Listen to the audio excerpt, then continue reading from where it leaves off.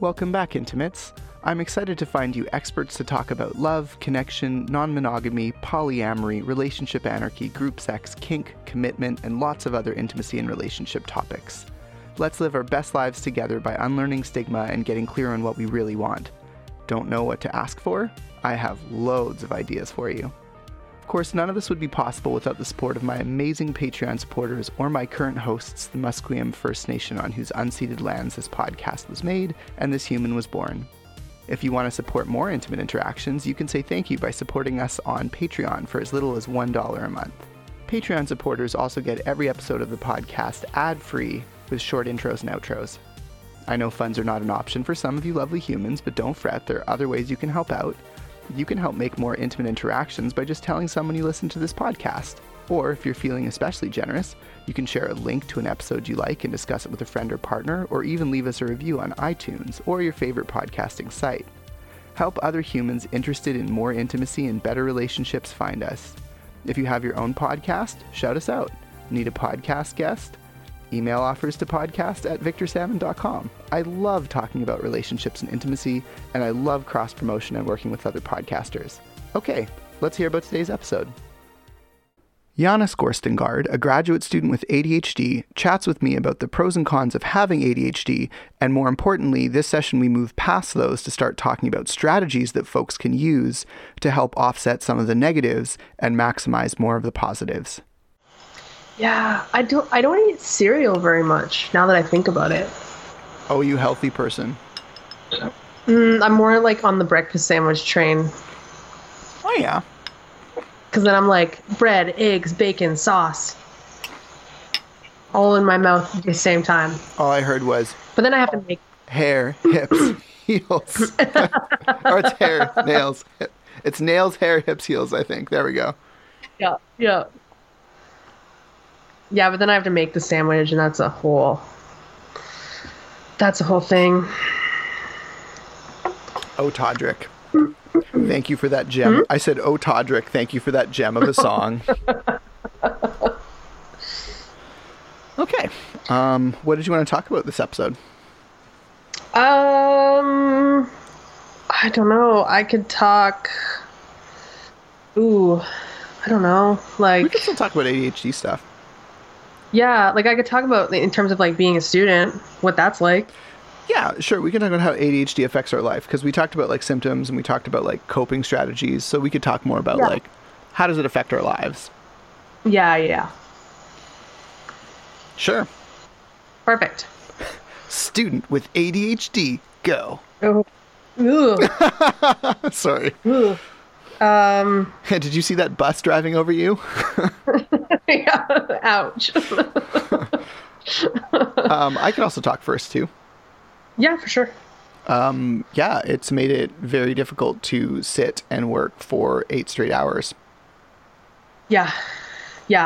I had like, I have trouble paying it. So I took classes where it was like a 1.5 hour lecture instead of a 3 hour. Ooh, yeah, 3 hour lectures are brutal. Oh my God. And last semester, we had a prof who just completely ignored like the break time.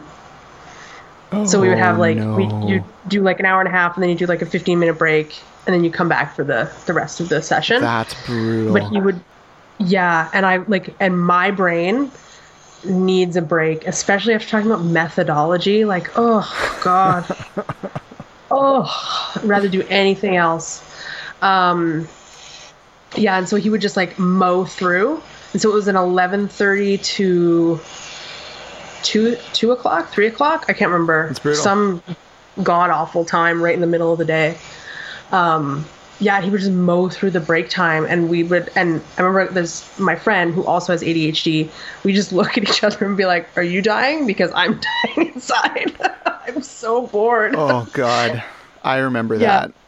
And your attention kind of flickering in and out, like almost like a light bulb that doesn't quite work. Mm-hmm. Like sometimes it's on and I'm super engaged. Most of the time it's just kind of flashing randomly and I'm like tuning in and out, but also thinking about other shit.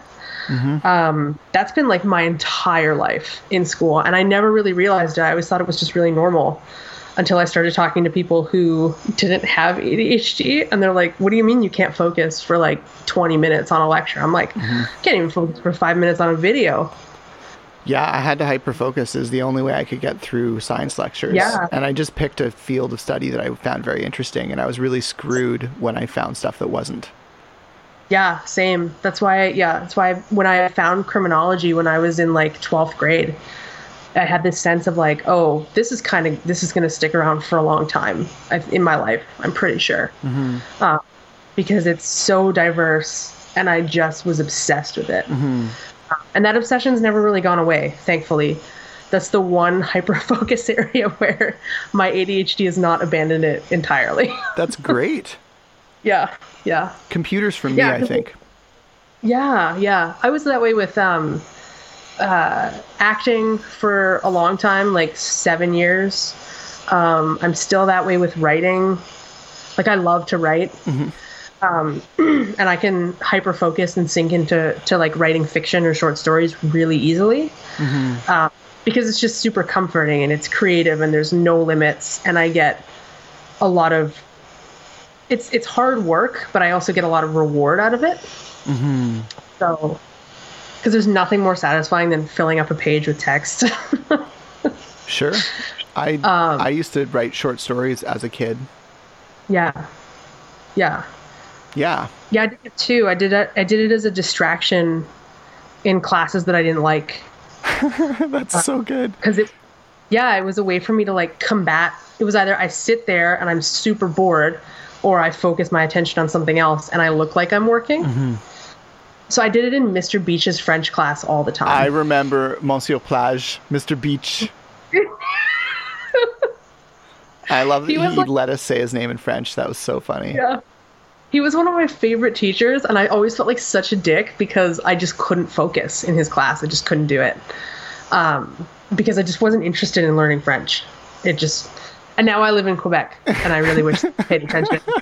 But that's okay. You're like the archetypal Anglophone living in Quebec, that like all the Quebecers are like, you should start every conversation with me in French.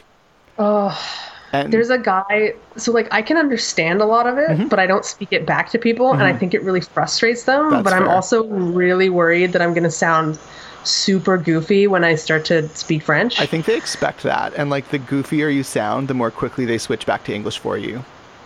Yeah. Apparently, I do not have a French accent, like, at all. Like, oh, you parle comme un anglophone. Yeah. Or like I'll freeze up and I'll try to speak French, but then my brain will panic. Like one time a guy said bonjour to me and I went buongiorno, and I was like, wait, no. That's solid. And he's like, and I was like, English, please. Please just speak to me in English. I can't do this. Like literally, you responded in Italian and then went, nope, wrong Romance language. I just need English. Thank you. When he's like, do you speak Italian? And I was like, absolutely not. It's even worse that you started the conversation in Italian. You don't even speak Italian. Oh, that's solid. Apparently I sounded super formal when I was in Quebec. I just went for like a really short stint. Yeah. But apparently I was in a coffee shop and I was like, puis-je avoir un café? And my partner's mom, who is like a Montreal native, was like, oh God. And like when the server went away, she was like, Victor, all you have to say here is like, est-ce que je peux? Like don't say like, puis-je. It just sounds so formal. Cause I was like, sir, do you have any Grey Poupon? When I think what I needed to say was like, can I have some mustard? Yeah. But that's how they teach us, right? They don't teach us the conversational portion of it. Right. They teach us like the hyper formal version of French Canadian French, and then most French Canadians are like, what the fuck are you saying? You're so like, true. This is useless. I'm like, but it makes so much sense to me with the grammar and the tenses. Yeah. Yeah. Whereas like the French that I hear is so much more casual. Right. Yeah. I think I tried writing an email in French to my supervisor one time, and she wrote me back with, you did okay. And I was like, well, you might as well just stab me in the chest because that really hurt my feelings. You're like, I was trying. Trying to write in a language that I don't speak using Google Translate. Oh God, that is rough. Yeah.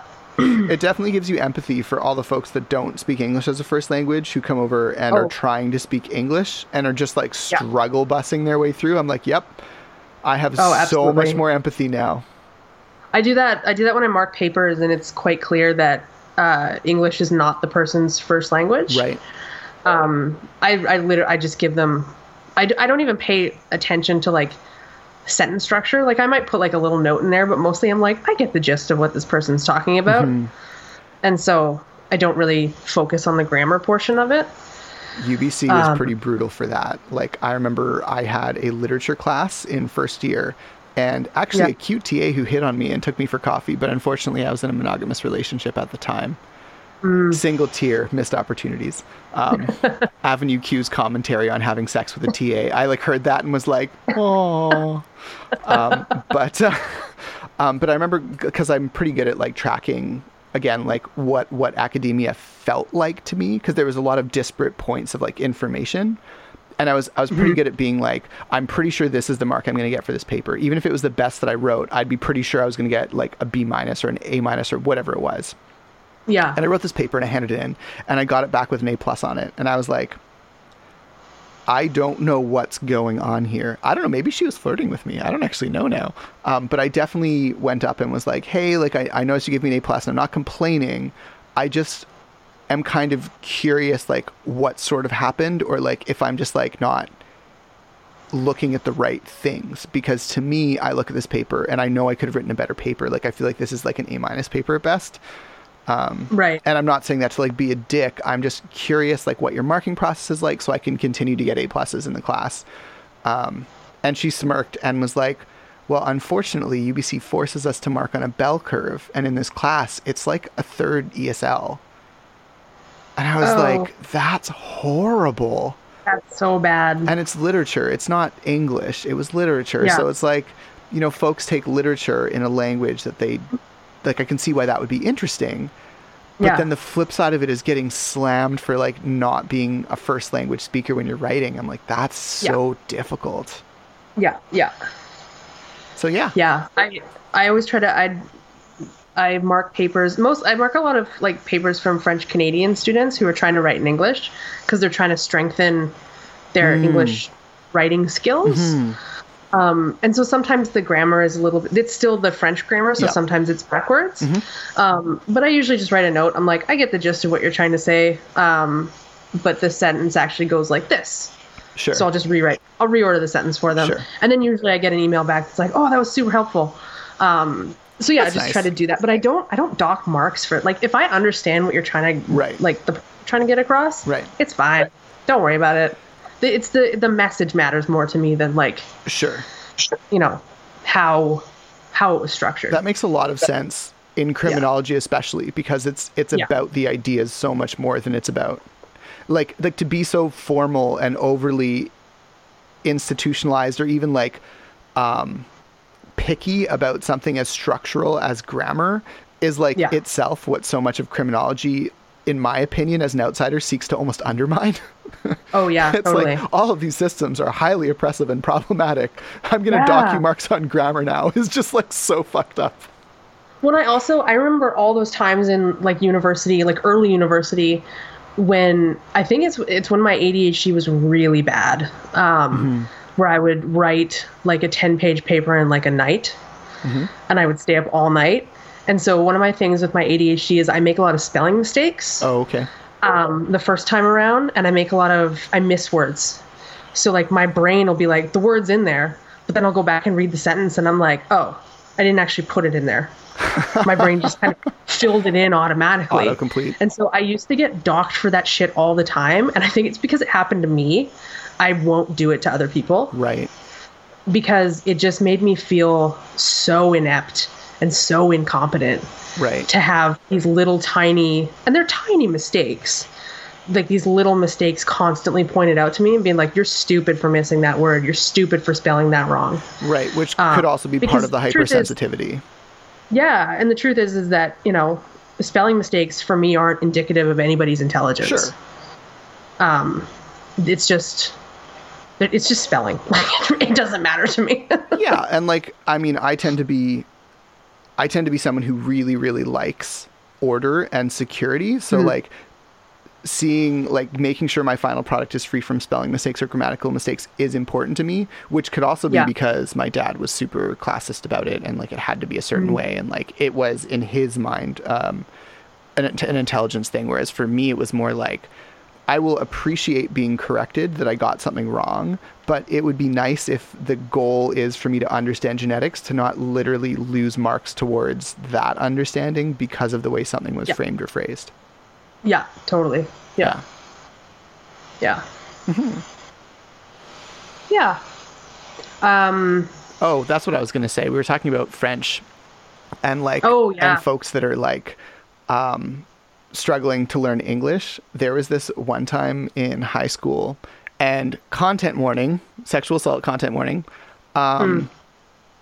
This French person literally said to one of my friends, "Can you help me rape this cheese?" And his eyes were like saucers. He was like, "What did you just say to me?" Oh my God. And the guy's like, "Well, because in French, râper is like to grate." Oh. So it took a couple seconds for it to click, and then he was like, "Oh, yeah, you can never say that in English again." Yeah. Yep. The difficulties with language. That makes a lot of sense. Yeah, it just so happens that our word for that is similar to, you know, being raked across a grater. Yeah. It's like understandable. Yeah. But very unfortunate for that poor French Canadian. Yeah. Oh, yikes. Yep. Yeah. That's rough. Yep. So, yeah, French English challenges. Yeah. Trying to think of if I've ever said anything that was super, super funny or out of place. One of my professors once shared that her husband's white, and she is Thai, and she was studying in Japan where he was studying, and she had asked him, because his Japanese was better than hers, she wanted to talk about the upcoming election, and her husband had had a few to drink, and they're at this like fairly formal dinner, just like enjoying themselves. And she's like, "How do you say election in Japanese?" And he gives her the word. And so she goes back to speaking with a like wealthy dowager that she's like sitting across from, this like older Japanese woman who's like super polite. And she watches as the color like drains out of this woman's face. And she says nothing. And then confirms, she's like, "I'm sorry, did you mean this other word?"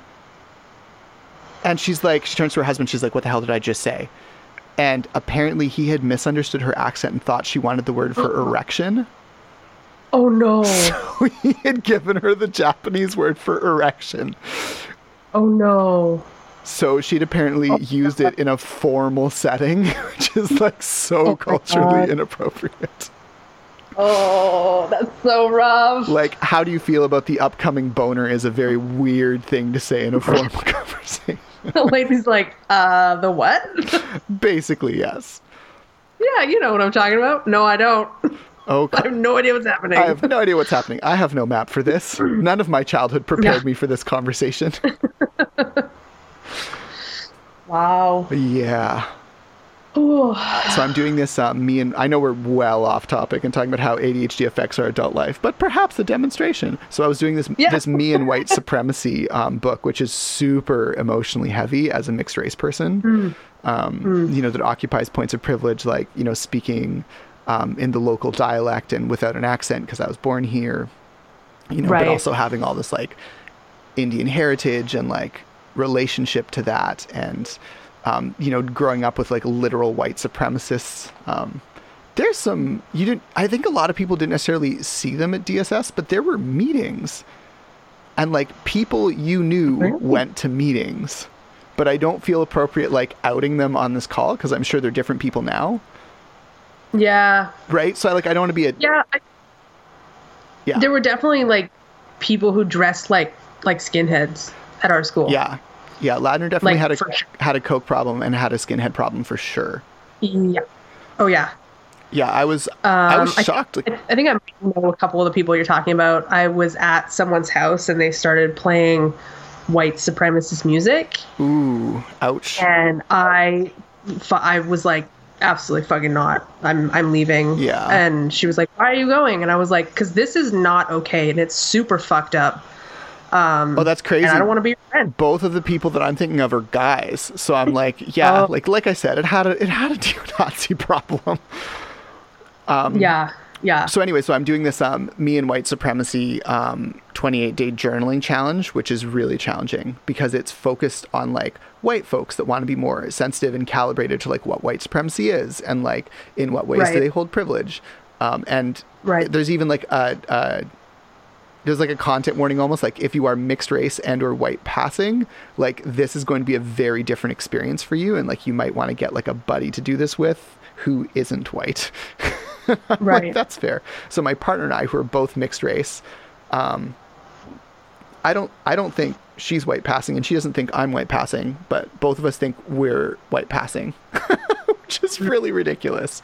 I think it comes from that like invalidation and the way that we like tend to invalidate ourselves and like the way we tend to minimize our experiences. You just like, yeah. It's funny how like something can be so different or like occupy a totally different intersection of oppression. But when you talk to folks about like trauma and like what oppression looks like, I find even sometimes white folks can be like, I can understand how that would impact you, or like, I can understand like what that might feel like because as this, like as a femme or as someone who's not cisgendered, like they can typically like find an analog that's similar enough that they can like grasp it. Yeah. Makes it, but it's not going to be exactly the same. Yeah, totally. Yeah. So but there's some level of empathy. Right. Yeah. So yeah, I was doing this this journaling challenge and I've completely forgotten what story I was going to tell now, but TLDR, I'm doing this journaling challenge. Wow. That was really a good demonstration of ADHD. Hey, I followed it. Like starts story, forgets where story's going. Run away. Oh, story of my life. That's why I was so bad at improv, is because I couldn't get to the point. Oh my God, that's great. Improv class, we had to improv like a monologue. It had to be about this one thing. And then I went in like 45 different directions. And the teacher was like, what the fuck is happening? This isn't even funny anymore, Yana. And I was like, I'm not trying to be funny. I just don't know what's going on. Like, I lost it. Can you tell me what my monologue's about? Because I don't know. He was like, you were supposed to talk about like making lunch. And I was like, oh yeah, no. That did not turn into that. So that's how we got onto Bratwurst, which is what led me to Oktoberfest, which is why I talked about my trip to Germany. Yeah. Which is usually really good lateral thinking for improv, because you can take it in weird directions people aren't expecting. Yeah. It's hilarious that an improv class was like, improvise a monologue. And you were like, okay. But it's not going to be about what you told me it was about. Yeah. I was never very good at staying on topic. I resonate with that. Oh, in terms of ADHD, now that I'm thinking about relevant ADHD things, I found that music was really helpful for getting over the being forced to sit and that anxiety and restlessness and almost like aggravated feeling you can get. Yeah. I find if I have exactly the right music at exactly the right volume, I can usually sit and focus, but I will need to change the music every once in a while. Like I will need to go looking for songs. I will need to take breaks, but like music has helped me so much in sitting and just in sitting still and working. Yeah, me too. I think that's why, that's how I navigated around having to take the bus for a long period of time, because you have to sit on the bus. Right. So I make playlists. Like I have so many playlists on my phone, and a lot of them have the same 20 songs over and over because I have ADHD, and that's super comforting. Totally. Which was another thing I didn't realize, watching the same movies over and over again, listening to the same songs, watching the same TV shows. It's a way of like self-soothing. So something's really familiar and we know it really well, so it gives us that kind of dopamine rush that we're looking for. Wow. And our brain can track exactly what's going to happen. There's no unpredictability. I never got why partners... Because we're also anxious, right? Like right. we have anxiety with that. And so knowing what's going to happen, like I've seen all of The Office like 400 times and I will still put it on in the background while I do stuff because right. I know exactly what's going to happen. Right. And then you can easily screen it out and you can also screen it back in when you need something different. Exactly. Yeah. I'll put it on to focus. Oh, because so at that smart. point it just acts as like noise in the background for me. Right. Yeah. That's brilliant. I've never thought of that coping strategy before. Yeah, it's I didn't realize it until I think somebody had posted on Twitter about it, about how people with ADHD and anxiety and even autism, they seek out familiar novelty, I think it was called, something like that. Because it's a way of just like calming your brain down, where it's like, okay, I know this thing, I know it really well, I know exactly what's going to happen, this is going to be okay. Oh my God, I've avoided rewatching things because I have this fear of not being productive because I was just told I was unproductive as a kid so often. Yeah. So yeah. I have this thing that if I'm not like watching new media, like there's so much media being made that literally if I spent every second the rest of my life watching television, I couldn't even get through the stuff I'm interested in. Mm-hmm. And I'm good with that. But then every time I watch something, I try and make it something I haven't seen before. Yeah. Yeah. And I've only recently just started getting back into watching stuff sometimes that's repeat. Yeah. And that's been interesting.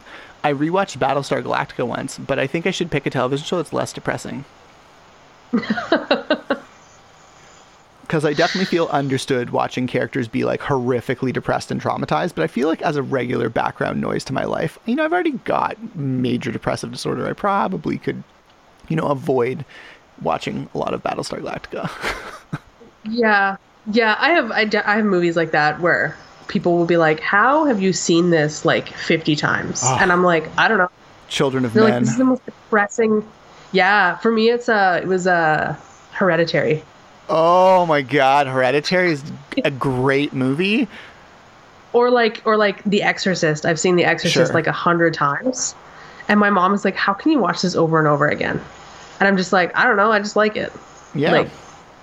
And it's because it's something that my brain just latched onto. And I think it's because it scared me a lot when I was a kid. And so I just decided to watch it over and over and over again until it didn't scare me anymore. Interesting. And so it's one of those things I can put it on in the background. And like somebody walks in and is like, what the fuck are you doing? And I'm like, I'm watching The Exorcist. For the 500th time? Yep. It's like the way kids put on like Frozen or Frozen 2 in the background. Yeah. And you're just like, I cannot listen to Idina Menzel belt that song one more time. For the love of God, please turn it off. But the kids are fine with it. But for me, it's like a movie about a demon child. Sure. Yelling horrible curse words. Which was pretty amazing. Neurotypical people who walk in, they're like, I don't know what is happening in this room, but I don't like any of it. And they just leave. You're like studying or focused, and then like, your mother sucks cocks in hell comes out of the background. And then all the normal people leave the room and you're like, well, this room has less distractions in it now. Yeah, I've written a lot of papers to that movie, and I do remember my dad walking in at one point and just going, okay, and then closing the door. Oh, that's funny. And I was like, I can't explain why. It just helps me focus. I don't know what it is. Oh my goodness. And he's just like, you're weird. I'm like, okay. It's legit. I have heard that many times also. Yeah. Speaking of anxiety and like coping with it by having something familiar, for me, that's typically been like chewing. So when I was in high school, I figured out listening to music, and I figured out eating could really help with studying. So I just like compulsively ate when I studied to manage the anxiety and to manage the like ADHD symptoms. And I fucking knocked it out of the park. But I also had a bit of an eating disorder the whole time, where like from when I started studying to when I finished, I needed to be chewing on something. And then what I figured was like, if I just make that thing healthy enough, it won't have a severe impact on my body. So I would compulsively eat raw carrots and raw celery and rice cakes, and just fucking went through bags of rice cakes and like bags of raw carrots. And it was just like normal for me. And yeah, you get to a point where you're like, oh, you mean you can't down 3 pounds of raw carrots in a sitting, or like a whole bag of rice cakes? And people are like, no. Yeah. And I'm like, well, it's a good thing I didn't make this like Twinkies and like Twix, because I could also down them. Yeah. I chewed a lot too when I was like in my teens. When I would draw, because that's when I was hyper focusing. So I'd have a pencil in one hand and I'd be drawing, and then I would be chewing on another one while I was drawing, because it gave my brain like extra stimulation. And so I would just like gnaw pencils until they were like basically just dust. I would bite my nails until I bled. Yeah, I did that too. I just very recently stopped biting my nails. Good for you.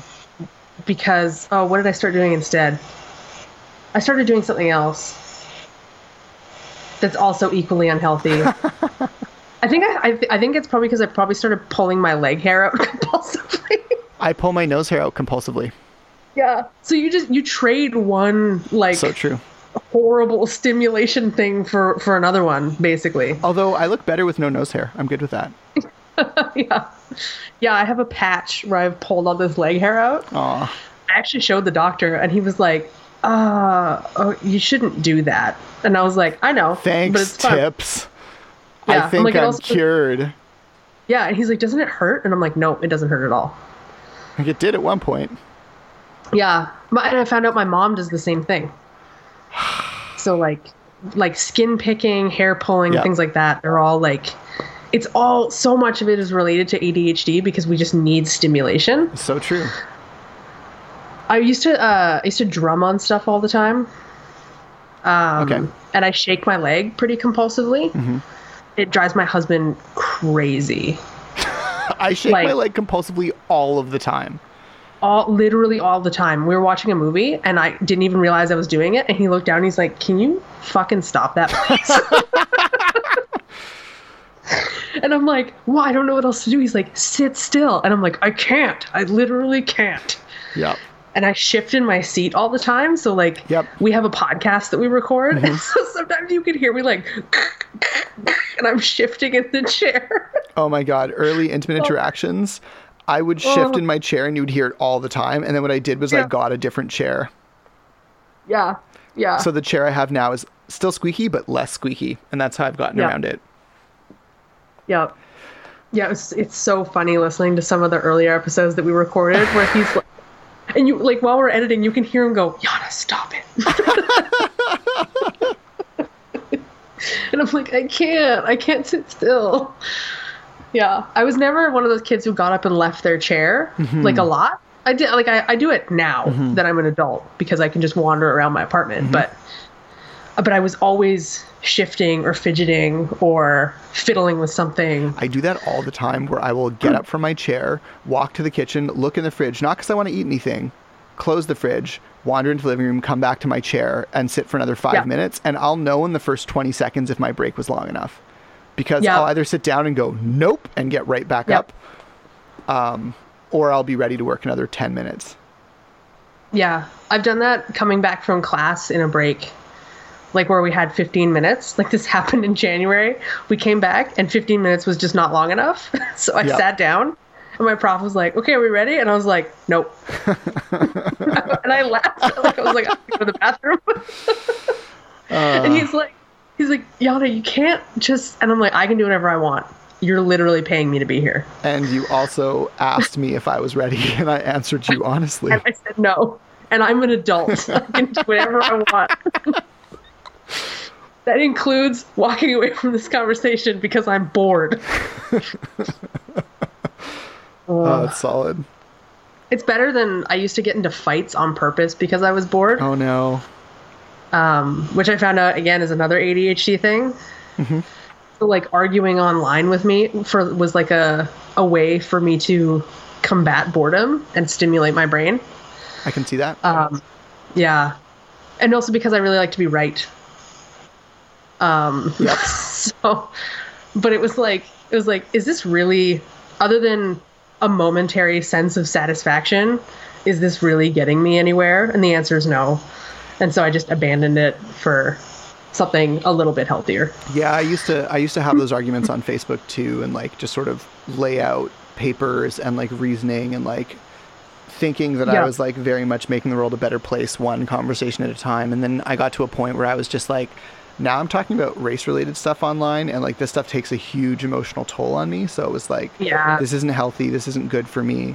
I can't really have these conversations. And I just came to the point of being like, I don't get paid for this. Like, why am I doing something that makes me upset and unhappy if I don't even get paid for it? Exactly. Yeah. Yeah. And I think that's the problem with having ADHD, is that any stimulation is just stimulation. Right. And so even if it doesn't feel good, it's still an adrenaline rush in some respects. Mm-hmm. And so you still get that like, oh, I'm not bored anymore, but I'm really angry. Mm-hmm. But at least I'm not bored. Mm-hmm. Which like, it's the worst. Yep, that is, I resonate with so much of what you've been saying. I chew gum, as I mentioned, but being like low FODMAP, I can't chew most gum. Right. Because I can't do xylitol or sorbitol or really any sugar alcohols. And that eliminates 90% of gum that's out there. So I'm like, okay, what can I chew? I can chew stuff that has like sugar in it, but like most things with sugar in it have high fructose corn syrup, and that's like murder for my intestines. So I can't have that. Yeah. So it's like, okay, so like basically all gum is out. So I started Googling, and I eventually found this like New York based company that makes, and this is not a plug that I'm getting paid for, but they make Simply Gum, and it's so expensive, but Yana, I can actually eat this gum. And it does not make me sick. Good. So I was having... How expensive is it? It's okay. It's not... It's like... So it's $40 for like a box, for like 6 mini boxes in one box shipped to me. So it's like not so expensive that I could never afford it. But those 6 boxes of gum represent about 90 pieces. And usually I need 2 pieces for it to be like enough gum in my mouth to chew. Yeah. So I was always like that too. I needed 2 pieces of gum at all times. Sure. I could easily do 3 because 1 piece of gum is not enough gum. It's not as much gum as other gum, in my opinion. Yeah. But even still, even if I assume that I'm doing 3 at a time, that's still 30 uses of gum. And it's like, so basically I'm spending like about $1 per time I chew gum. Which is... like considering how it helps me cope with anxiety, it reduces my compulsive eating, it reduces my inability to focus, and I'm like, this is pretty inexpensive considering how expensive some medications are. Yeah. And I used to grit my teeth, and like I don't tend to do that as much if I've been chewing a lot. So it just is a really good anxiety coping strategy that's still like low FODMAP enough, and the flavors are really good. There's like a lime chili, and there's like a couple of other they're like really tasty, like random flavors. There's a coffee one as well. Ooh, that sounds good. Yeah. You'll typically like, I found that like I bought the first pack being like, I don't think I'm ever going to reorder this, but I need to try and find some way to cope with the anxiety. And then it worked so well, I bought a second pack, and I'm like, gah, I've now paid almost $100 in gum. Yeah. I'm like, jeez. Wow. Yeah. The things you don't think of. I used to grind my teeth a lot when I was a kid. For like some kind of stimulation. And then what else did I do? I used to chew on my hair and stuff like that. Like just, I thought it was just normal, like stuff that kids do. I mean, like kids do that stuff. But like, I feel like it was so concentrated because it was a way for me to focus. Right. Without the access to medication. Right. Because like if my hand is doing something, if I'm like fidgeting, like I have the wireless earbuds. So I like flip the lid open and closed like all the time. Oh, I totally get that. I would or like click my pen. I used to have a Zippo. Yeah, I used to have a Zippo, and I would flick the lid. Yep. as like a while I was talking to people, and they were like, "Please stop that. This So is so distracting. annoying." Yeah. And I'm like, "But I can't focus if I'm not doing this." Like, Yeah, I'm distracted if I'm not doing the distraction. Totally. yeah. It's so weird because you would think that like that wouldn't be a way for you to focus, but again, it's something for part of your brain to do so that you don't just walk away from the conversation or like look at the person and be like, what you're talking about is super boring and I don't want to talk about it. Right. Or like, this just isn't holding my attention right now. Nothing against you personally, but I'm a go. Yeah. Which is like, we don't want to be rude, right? Right. So you come up with other things that you can do. Yeah. So again, that's why I doodle sometimes when people talk, especially in lecture. I find I can suck on my own teeth or my own tongue while keeping a straight face and nodding empathetically. Yeah. Be like, yes, that must be so terrible for you. Yeah, it's so weird, these little things that our brains do to like make it look like we're paying attention. Yep. Also, earplugs. I find when I'm on transit, earplugs help because then I don't feel the need. I don't take all of it in at the same time. So I'm not like listening to everyone's conversations, and like it can get so overwhelming and uncomfortable at times that just like having earplugs in helps a lot for me. Yeah, I'm one of those people who like, when I was a kid, I used to listen to other people's conversations and my mom was like, that's really rude. And I'm like, well, they're talking really loud. Yeah. So true. And I've had people be like, can you not listen to what we're saying? And I'm like, yeah, but you're like right here. And it's super interesting, even though I don't know what's going on, but I would like to know what's going on. Right. And so I would like interrupt them without interrupting them by rudely listening in on what they were saying. Right. So now I use music, and I just turn it up so I can't hear anything. That's a good idea. Yeah. The other thing that I've found that has been super interesting is you can get like portable audio recorders, right? That like reporters will use for getting dialogue for stories. Yeah, I have one of those on my desk somewhere. If you have monitor headphones, and you can pick up really cheap Behringer monitor headphones on Amazon for like $20. Not that I endorse supporting Jeff Bezos, but it is what it is. You can get them online, and you can plug them into your recorder and then just walk around. And as you point the recorder at different things in the environment, it'll change what you're listening to. What? So if you have like an H1N Zoom, like one of those. Yeah. Because that's a directional, like professional one. And then you have like monitor headphones in it. And like those are expensive. You can get them for under $200 though. Like H1Ns, like the really, really small Zoom recorders are not that expensive. When you get up to like the H5Ns, you're looking at like hundreds and hundreds of dollars. They get expensive. Yeah. But they do more stuff. Like they function as a preamp for phantom power microphones. So if you have like a condenser or cardioid microphone that you take for like podcasting, also apologies to folks who, if this is all jargon to you, you can get phantom power right out of the H5N, which is crazy. Oh, that's cool. Yeah. In fact, I think there's an H6N now. Anyways. Oh. TLDR, there's a baby version of the microphone that's not that expensive. And it's pretty good because it has two mics at 45-degree angles that make up both channels. So you can hold it between you and another person, and it'll record what you're saying and it'll record what they're saying. But then you have to hold it the whole time. Oh, yeah. So it's good for like, it's good for short dialogue. Cool. Yeah.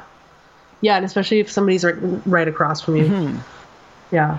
But the neat thing about it is once you put monitor headphones in, because I learned the hard way that you always want to have monitor headphones in so that you can hear what's being recorded. And you always want to record in WAV. You'd never want to record in MP3 because the compressors on some of these devices suck. And then you end up getting like really low quality audio and you're like, how? It was so good. Yeah. But these are like beginner mistakes. Like we all make them at least once. Yeah, I did that when I was recording a phone interview. I recorded it in MP3 format instead of WAV format. Oh, no. And then when I went to transcribe it, it was, oh, God. It was like so hard to even listen for anything. It was such a nightmare. And I texted my supervisor, my honor supervisor, and I was like, I totally fucked up and I can't do this. And she's like, take the bits of the interview that you can understand, pull that data, and we'll just figure the rest out. That's really thoughtful. Luckily, there was the last half where there was a lot of really good information, because the person I was talking to went off on like massive tangents, and so it was supposed to be a 20-minute interview, and it turned into like 2 hours. And I'm like following him on this journey, and I'm like, that's really cool. And then I look up and I was like, oh shit, it's been like 2 hours. Right. I gotta cut this real short, and I've only asked 3 questions. I've done that. And I had 12. Oh my goodness.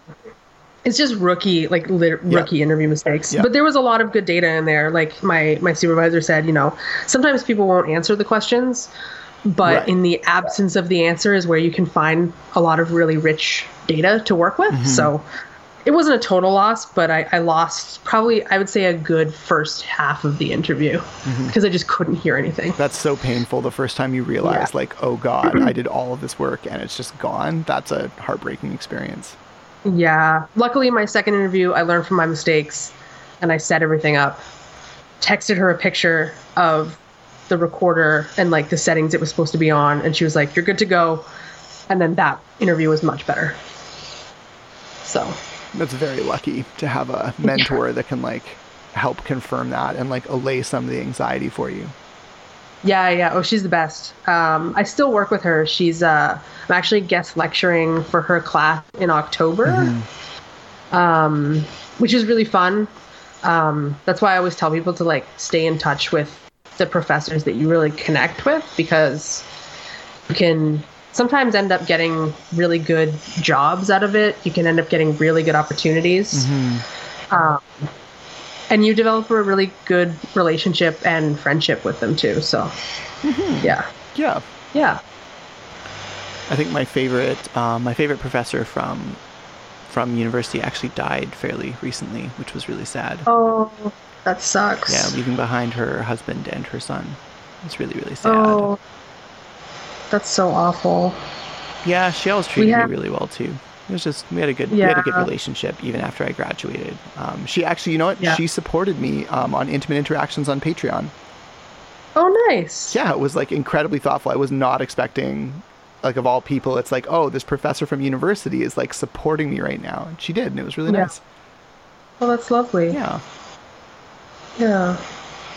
We had I can't remember what his name was, because he was sort of there after I left KPU the first time, but he ended up actually starting the Prison Justice Club at KPU. Oh, that's cool. And I think he passed away, and I remember the president at the time of the club, she's a friend of mine. It took a really big toll on her, his passing, because it was quite sudden. Yeah. So yeah, she was, she organized a lot of like memorial events for him, like after I got back and joined the club. So I was like throwing memorial events for this person that I didn't really know. I'd only taken one class with him, and I think I dropped the class actually before the drop date, because I was just so overwhelmed. Yeah. But yeah, he seemed like a really nice person, and he was really supportive prof, especially for students with learning disabilities. He was really compassionate about that. So yeah, it was good. But it was so sad. It always sucks. Yeah, I find when I first started looking at the needs lists in nonviolent communication, there's this bit that talks about how grieving is sometimes an unmet need for meaning. And I was like, oh, that's such a neat way of thinking about it, because I hadn't really conceptualized it like that before. But then the more I thought about it, the more I was like, yeah, I feel like grief is an unmet need for meaning. And if you feel like there is purpose in someone's life and death, and that there's purpose in yours, grief is very passing. Yeah. And if you feel like a deep unmet desire or unmet need for a sense of meaning in that person's death, like if it feels very senseless, or if like your life doesn't seem to have purpose, it can be a very like chronic kind of problem. That's such an interesting way of thinking about it. I'm thinking about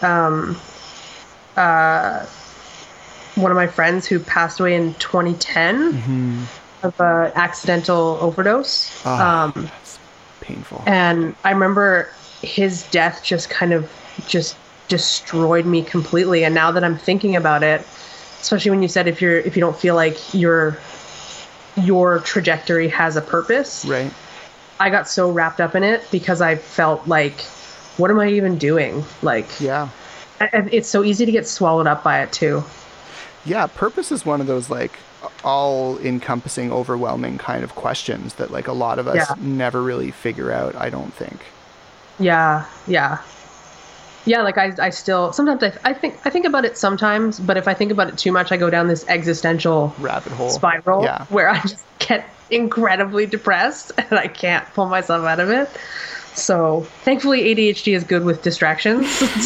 So I usually get distracted and then I'm like, what was I thinking about before that? Oh, well, it doesn't matter. Yeah. And I move on to something else. I've definitely, I resonate with that. Yeah.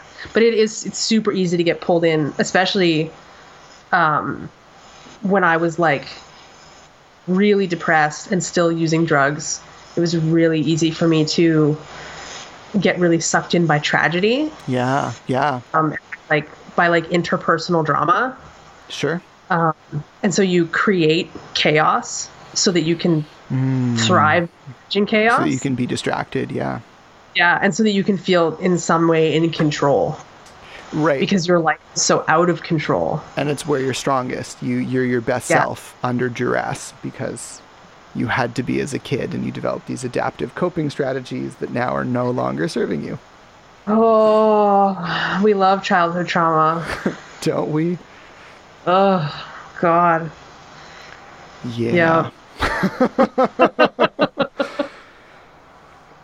Oh. Yeah. Well, and on the lovely note of childhood trauma, yeah, I feel like we've kind of talked in and around ADHD as an adult and what that experience is like, as well as demonstrating how off topic we can get without a script, which is totally fair. Yeah. I'm good calling the episode there. How do you feel about that? Do you feel complete with this? I feel good with this, yeah. Good. All right. Well, thank you so much for recording another awesome podcast. I really enjoy the time you share with me. Yeah, thank you so much. This is awesome. I love doing this, so. And I also love talking about the fact that I can't pay attention to things. Thank you, Yana. Thank you. Great. Oh. Well, I think I took the notes I needed to take for that session, so I have the like start and end times for doing the basic bitch editing that I do. Perfect. Because I literally am just like, when does it start? When does it end? Is there anything major that needs to be cut out of it? Cool. The rest of it is fine. Yeah. We do a lot of the same thing when we edit. I can't edit 40 minutes. It's too much, Yana. It's too much. So what do you got planned for the rest of the day? My package is supposed to be here, so I'm going to see if it's downstairs, and then I'm going to open it up. And I take it that's not a euphemism for your husband. No, it's my makeup. I ordered makeup. Got it. And then I have to clean my kitchen, so we'll see how far I get with that. That sounds like you might have a day trying new makeups and then be like, fuck, my kitchen's still dirty. Yep, and then I might just take a nap at like 7 p.m. That is a solid day. Yeah, and then wake up at 11 and be like, oops. Yeah, I feel like, you're in your 30s when you start taking more naps in the middle of the day and you're like, you know what, I'm okay with this. Yeah, I'm comfortable with who I am. Yep. That is the hallmark. I don't hallmark. need to be productive. That's the hallmark of the 30s. It's like, I'm comfortable with who I am. I'm thriving. Oh, you know what we didn't do? We didn't do a clap to synchronize the audio tracks. Do you want to do that now? Sure. Okay. So I'll count to like 1, 2, 3 clap, and then we'll clap on the clap. So 1, 2, 3. Oops. That's okay. We'll do it again. Okay. 1, 2, 3. Was that? I think we got it. Okay. So I'll just use that as a rough lineup, and then I'll have to do some fine movement to try and, yeah. We can Cool. also do some really quick talking back and forth. Yeah. So I guess like I'll say something and then you can try and say something. And then I'll say And something. then I'll say something. And then I'll say something else. Okay, that's probably good. And then I can line those up. I find sometimes like the pinpoint accuracy of the clap is really good for some pieces of software, but I don't have the money to buy those. Right. Yeah. So like Yeah. often, like for example, video editing software often has stuff like that, where literally you just drag the video and audio in. And if you have one long audio piece and multiple pieces of video, it'll auto align all of it for you. Oh, that's cool. It's because people who make movies do it all the time and they want Yeah. software that just fucking takes care of it. Yeah, because it's such a pain in the ass. I have a couple friends who do editing professionally, and yeah. Adobe Suite is really good for that, Yeah. but you have to pay for it. Yeah, it's really expensive. And for just like audio editing, it's like lining up tracks, and even Reaper, which is professional. And I don't know that there is an alignment tool. Yeah.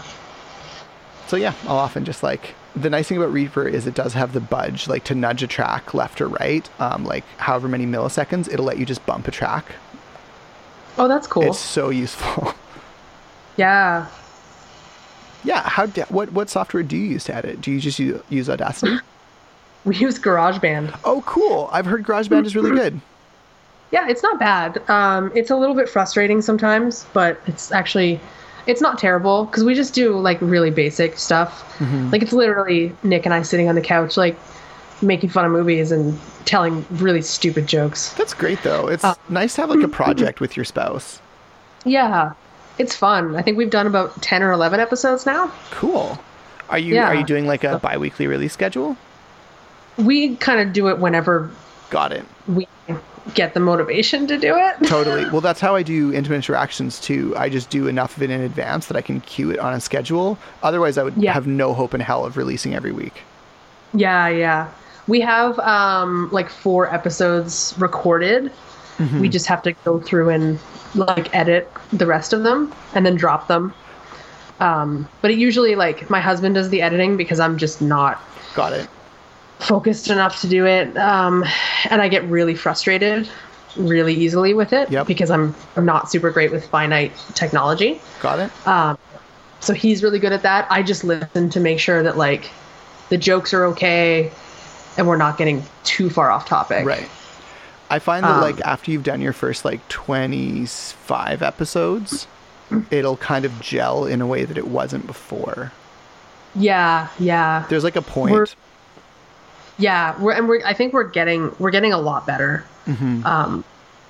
But we definitely talk more than we used to. But that's okay. Yeah, you kind of start forgetting that you're podcasting sometimes. At least I do. Mm-hmm. Other people become like acutely aware they're podcasting and go into like their podcasting self. Yeah. And I just like try not to be problematic and try to swear less and then give up on being less problematic and give up on swearing less. And then I'm just like, whatever, it was a thing. Yeah. We mostly just like, we have like some alcohol and then just end up talking. And then sometimes we'll listen to it back and be like, oh my God, we can't put that out on the internet. Okay. They used to do that for soldiers. Like the shot for courage thing apparently is actually a thing they used to do with soldiers. Yeah. It like blew me away. I was watching. So apparently I've been watching war movies with my roommate because my roommate's he did a degree in history. He's so into like war history. Right. So I watched the 4-hour Gettysburg movie with him.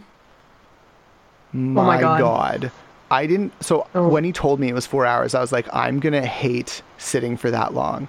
And then I watched it and like 2 hours in, I was like, I desperately need a break. And also I'm enthralled and can't wait to see how this turns out. I literally came back, and it was when he first told me, I like threw a huge fit over it. I was like, really? 4 hours? I'm like, Titanic was an epically long, like the Lord of the Rings movies weren't that long individually. I'm like, how can you make one that's 4 hours long? Like one movie? Why would anyone do that? And then I watched it and I was like, okay, no, it makes sense. because it was a 4-day siege at Gettysburg. And the crazy thing is, from that movie, I learned so much about contemporary Civil War politics. By contemporary, I mean the politics of that time. That's not what contemporary means. But I learned so much about like Civil War politics and like what that time period was sort of like.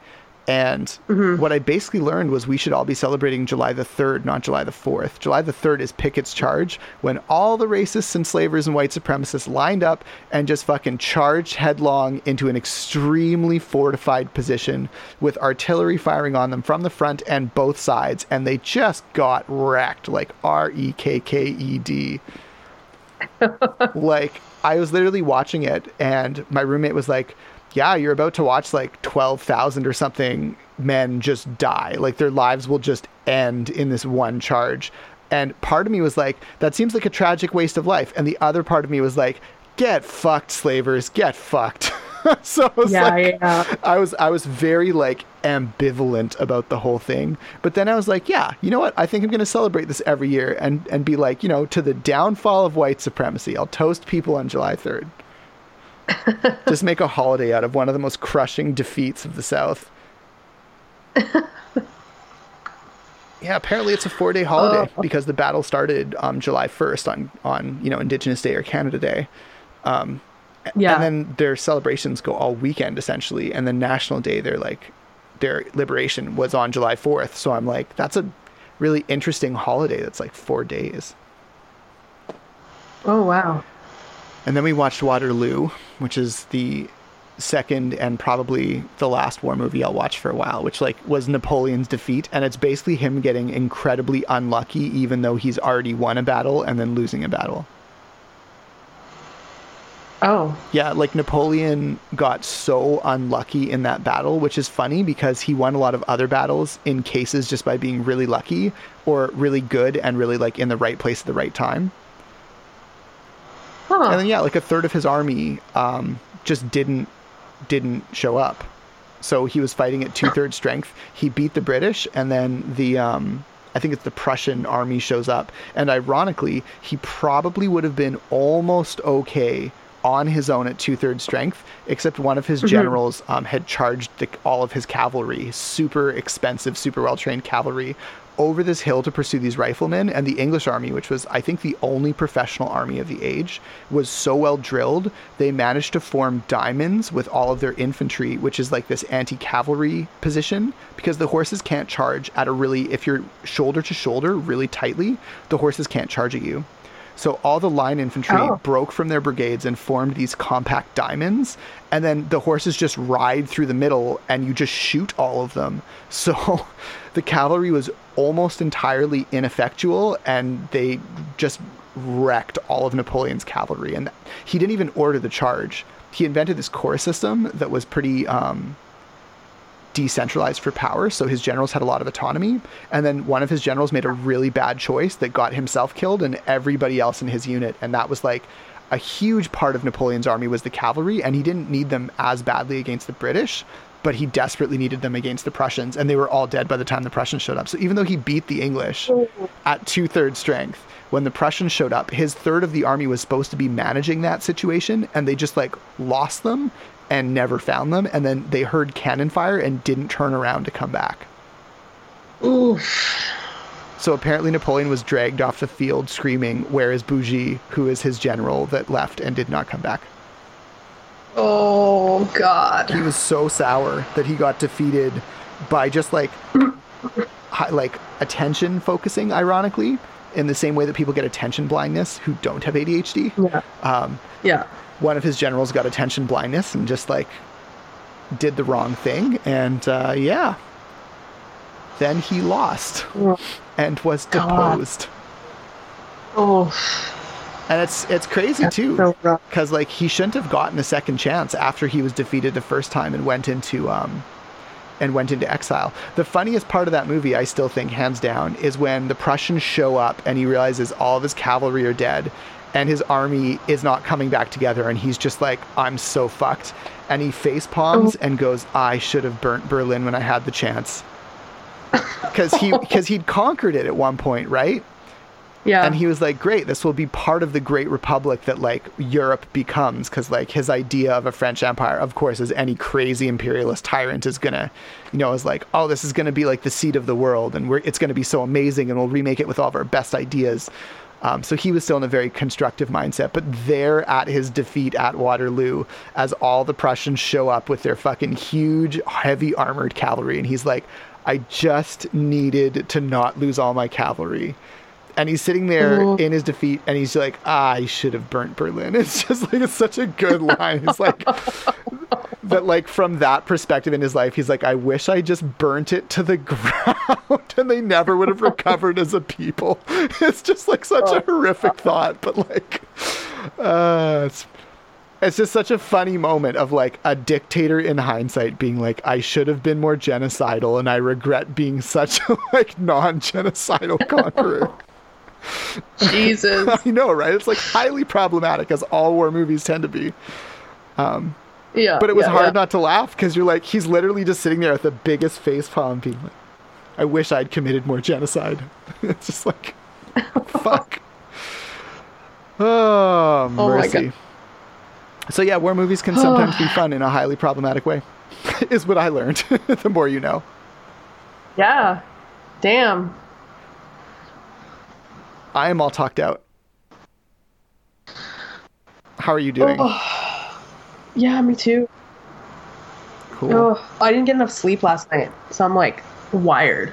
I just realized that I have therapy at 2 p.m. my time, which is in 2 minutes. So I apparently just knew that I was all talked out. And I was like, great, this is the time to have to go to therapy.